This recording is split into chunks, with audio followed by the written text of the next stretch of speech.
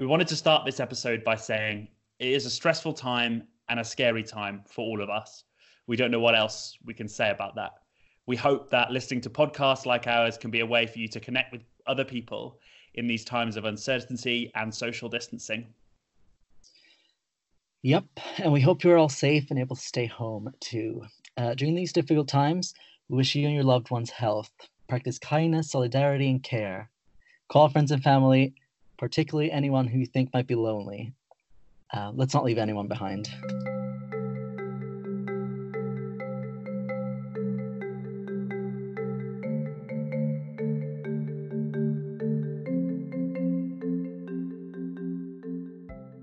Hello and welcome to the Europe Alex podcast. I'm Ewan Healy, and in this episode, we'll be speaking to Asia Alex's team leader, Adam Lawless. And with me, of course, is Gabriel Hedengren. Gabriel, how are you doing? I'm good, thanks. How are you? Yeah, well, keeping well and staying healthy, I think. Staying Through all of inside, the I mess. hope. Yes, I live in the UK, and that we've just been given the command to stay indoors. Mostly a lockdown in the UK at the moment. Though I did go out this morning. It was so quiet. You can just walk in the middle of the street. There's no cars around. It's very strange. Yeah, I've been doing that as well, on my daily walk. And if you meet someone, if someone comes towards you in the street, you just step out. Yeah. It's a strange time. Really. So we're going to bring you as much electoral related news as we can. Obviously, a lot of elections have been delayed, and that is the first item on this week's podcast news. So, understandably, as a result of measures to prevent the spread of COVID-19, governments across Europe have taken steps to postpone, delay, or cancel elections. Some examples are the French municipal elections, the British local elections, and assembly elections in northern Cyprus, meaning the Turkish-occupied territory of the Republic of Cyprus. They've all been delayed for a number of months. The British election's been delayed for a year, which I think is the most of any country in Europe's delay. Also, elections in North Macedonia and Serbia have also been postponed. This leaves, obviously, for a quieter time for election nerds like us, but something wholly understandable given the circumstances.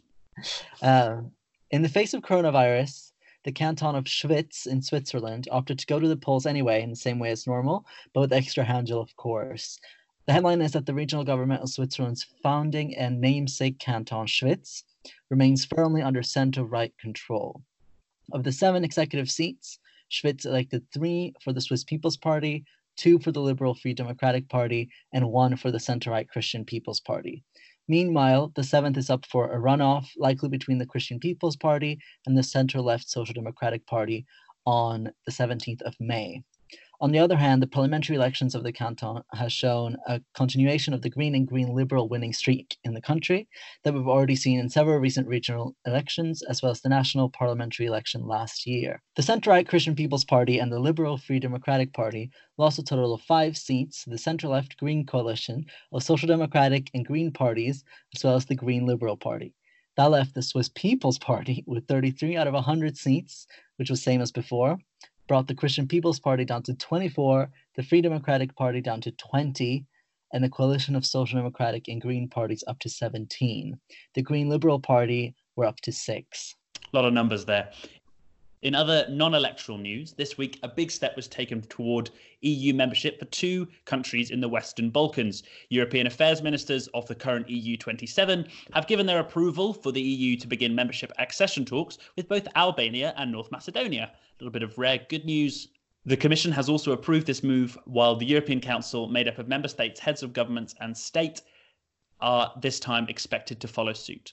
In his announcement, the EU Commissioner for Enlargement, Oliver Varhelyi, said, "This sends a clear message to the Western Balkans. Your future is in the EU." If you want to find out more about Commissioner Varhelyi, his profile can be found in our Valentine's Week episode of this very podcast. His comment, of course, comes after Serbian President Aleksandar Vučić has expressed disappointment about the European Union's lack of what he calls solidarity to Serbia in the fight against COVID-19. At the same time, he commended China's help and leadership. So there is some difference there between member states and accession candidates' attitudes towards one another. For sure.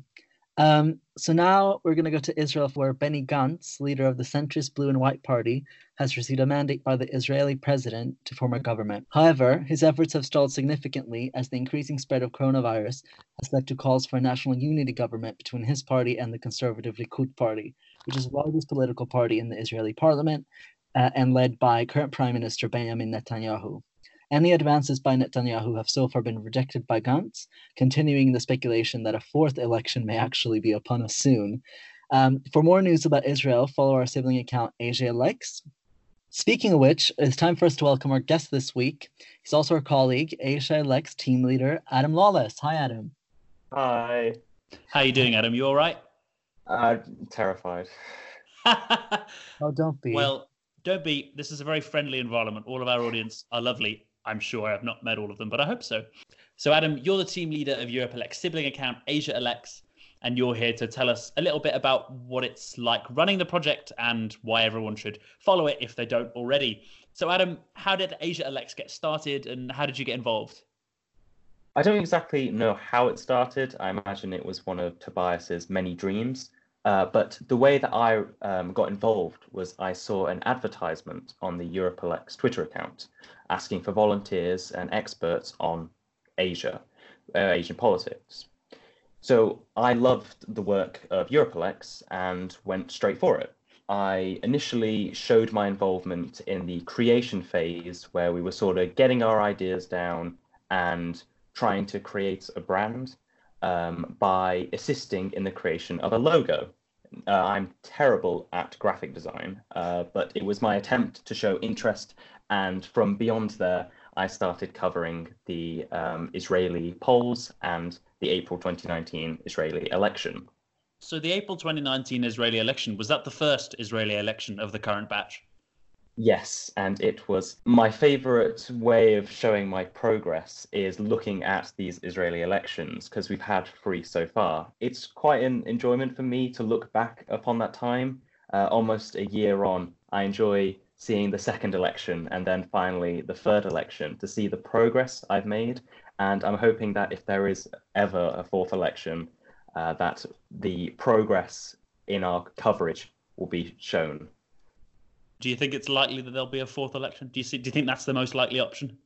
To be honest, not at all. I imagine I'd be quite unique in saying this, but currently what's going on in the Israeli parliament shows that there is some significant moves to oust via a law that would stop indicted MPs becoming prime minister. So moves like that could possibly lead to a government for Israel. We'll see. So, as we're speaking about Israel, I wanted to just ask you, just to be totally clear, where do we draw the line here between Asia and Europe? Because that's not a simple question. There's like a geographical definition of Europe, and then every sort of organization has their own. Eurovision has its own. World Cup has its own. We should definitely be covering the Australian elections with Europe Elects. Follow the Eurovision example. So where do we draw the line, Adam? Europe, as defined by Europe Elects, is whoever is a member of the Council of Europe. So some may classify Turkey as an Asian country, but because the fact it's a member of the Council of Europe, it gets designated to Europe Elects. However, Asia Elects gets the joy of retweeting that content because sometimes we feel like people's geographic definitions should ensure they still see the coverage. Yeah, that's absolutely right. And sorry to slightly clarify you there, but Europe Elects covers the Council of Europe plus the 2 European countries that are a member of the Council of Europe, which are Belarus and the Vatican City. We should never forget the Vatican City. Never forget the Vatican City and Europe's last dictatorship. So, Adam, what unique challenges do you think that Asia Elects faces that Europe Elects perhaps doesn't face in the same way? The biggest issue I find is the amount of authoritarian countries, and because of that, we have less transparency on elections. So when eventually they do arrive, the work of Asia Elects to ensure we are telling people a lot of this may be not the true expression of people. We need to ensure a lot of the time that these things are clear And that's something that Europlex sometimes has to deal with, as in the case of Russia or Belarus, but it's a lot more common with AsiaLex. And another issue with that is there is less polling. So one of the jokes we used to have when AsiaLex first got started was that it was Israel-Elex, because Israel is one of the few countries in Asia which has continuous polling, mainly because of the constant number of elections they've been having. So that leads to a few issues in itself. And another issue I think we've found is how to cover protest movements. So things that aren't specifically elections or polling related, but to ensure that people are seeing fights for democracy and trying to extend the coverage that Europlex would never usually touch upon. That's really interesting, I suppose, the protest thing, because obviously freedom of association and freedom of protest is something that's so common across European countries. Obviously, there are exceptions, but it's a very common thing. Whereas obviously there are a lot of countries across Asia where that is a much less common thing. And I think we've seen that through your coverage of the Hong Kong protests in the last 12 months, and as well as those in Lebanon as well. In fact, it created a sort of beautiful narrative when we were covering the Hong Kong protests, because you saw this fight for democracy continue on until the first chance they had to express it at the ballot box. And then you see an overwhelming victory for the pro-democracy camp. So it does create some very unique moments that I really enjoy. So we've already touched upon a few of the more recent political events and happenings in Asia, but I wanted to ask you what the biggest political news story that you've covered is from the last year. And is there any story you think our European listeners are likely to have missed? This is going back to November 2019, where in Sri Lanka, a presidential election saw the rise to power of Gotabaya Rajapaksa. He is an important figure because he was the defense minister during a genocide against the minority Tamil population of Sri Lanka in 2009. And now this is quite insane to imagine this happening anywhere in Europe, or in fact the world. You have this guy who ordered genocidal shellings of government designated safe zones and has caused the displacement of hundreds of thousands, being elected into a position where he gets to make very important decisions over the lives of these minorities. So let's just tap into that a little bit. Why has that taken place? Is it a lack of democracy in Sri Lanka, or is there something else going on?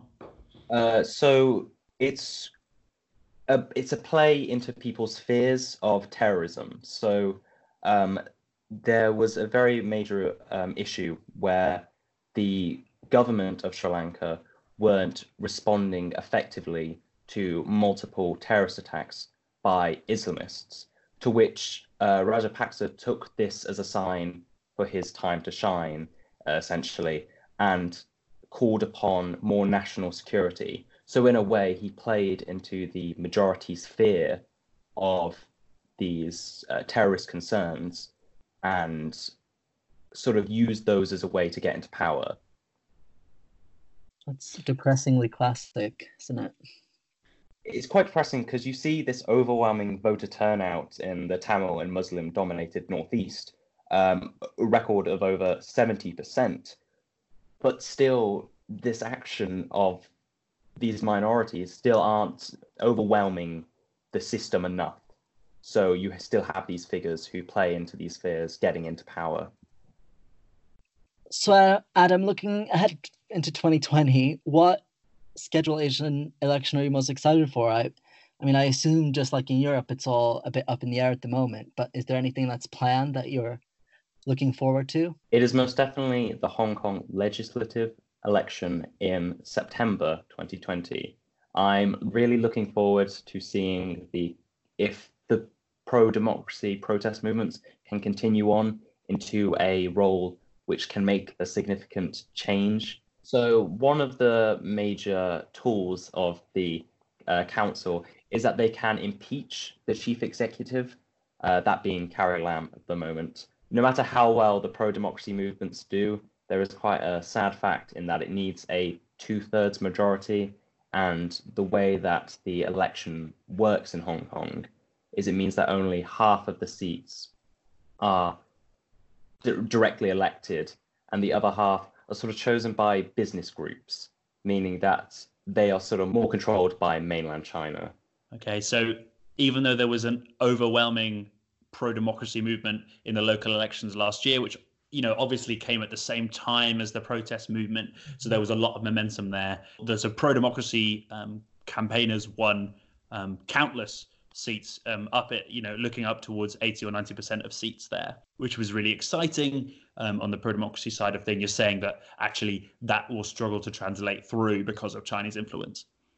Most definitely. The system of electing this body, which actually can make the most difference, is a lot less democratic than the directly elected councillors that we saw last year. And do you think the momentum will carry on in the same way, stay at the same level? That's one that a lot of people all over the world have been really looking closely at. I do believe that this momentum will continue through. The biggest issue at the moment, as it always seems, is the coronavirus. And the response by mainland China, by a lot within Hong Kong, is seen to be lacking. You had hospital staff going on strike in the region just a few months ago. So really, if that will translate into a pro-democracy movement, which will translate to the ballot box, I believe it will. Yeah, great. Thank you so much. Do you have any last words to tell people why they should follow Asia Elects if they don't already? We cover a lot of different things that Europe Elects may not touch upon. Obviously, it's for Asia specifically, but there is a lot you can gain out of following it, and a lot you can learn that you wouldn't traditionally hear in a lot of mainstream news outlets. So you heard it here first. Asia Elects is better than Europe Elects.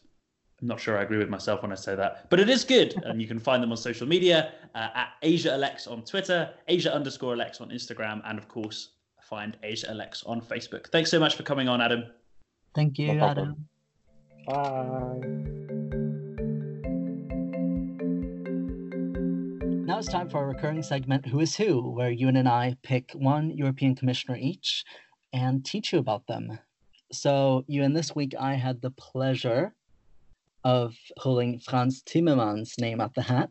So he is the commissioner for the European Green Deal and leads the EU's work towards its first European climate law, which is to enshrine the 2050 climate neutrality target into EU law. He's also coordinating work on the Commission's zero pollution ambition and is in charge of progressing on the circular economy and the farm to fork strategy for sustainable food across the EU.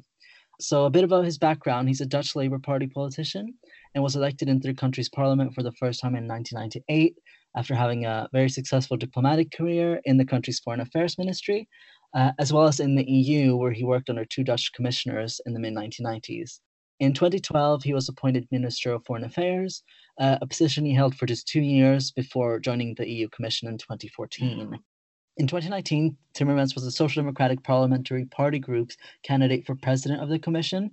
But as I'm sure you will all know, he lost to Ursula von der Leyen, and he's also the executive vice president and the first vice president of the Commission, meaning he takes on the role of president in her absence. So he's the number 2 of the Commission, in other words. He's also the only European commissioner to share a surname with the name of a beer, I think. There might be another one, but I think he's the only one. Timmermans beer, anyway. Currently or ever? I don't know about ever, but right now he definitely is the only one, I think. I believe you. I believe that. It's dangerous to believe what I say, but okay. Speaking of me saying things, the commissioner I drew out of the hat is a friend from Estonia, Kadri Simson. Kadri Simson is the EU Commissioner for Energy. She is at home a member of the Centre Party, which is a part of the Liberal Renew group in the European Parliament. As Commissioner for Energy, she is tasked with making sure Europeans have access to affordable, secure, reliable and clean energy. She also contributes to the design and implementation of the new Just Transition Fund, making sure it provides targeted support to industrial, coal and energy-intensive regions, as well as supporting islands. She actually reports to the Commissioner we've just mentioned, Frans Timmermans, with her work being integral, of course, to the EU's Green Deal. Simpson was the chair of the Centre Party in the Estonian parliament from 2009 to 2016. And in 2015, she unsuccessfully vied for the role of party leader. A year later, however, she was appointed Minister of Economic Affairs and Infrastructure, a position she held for 3 years.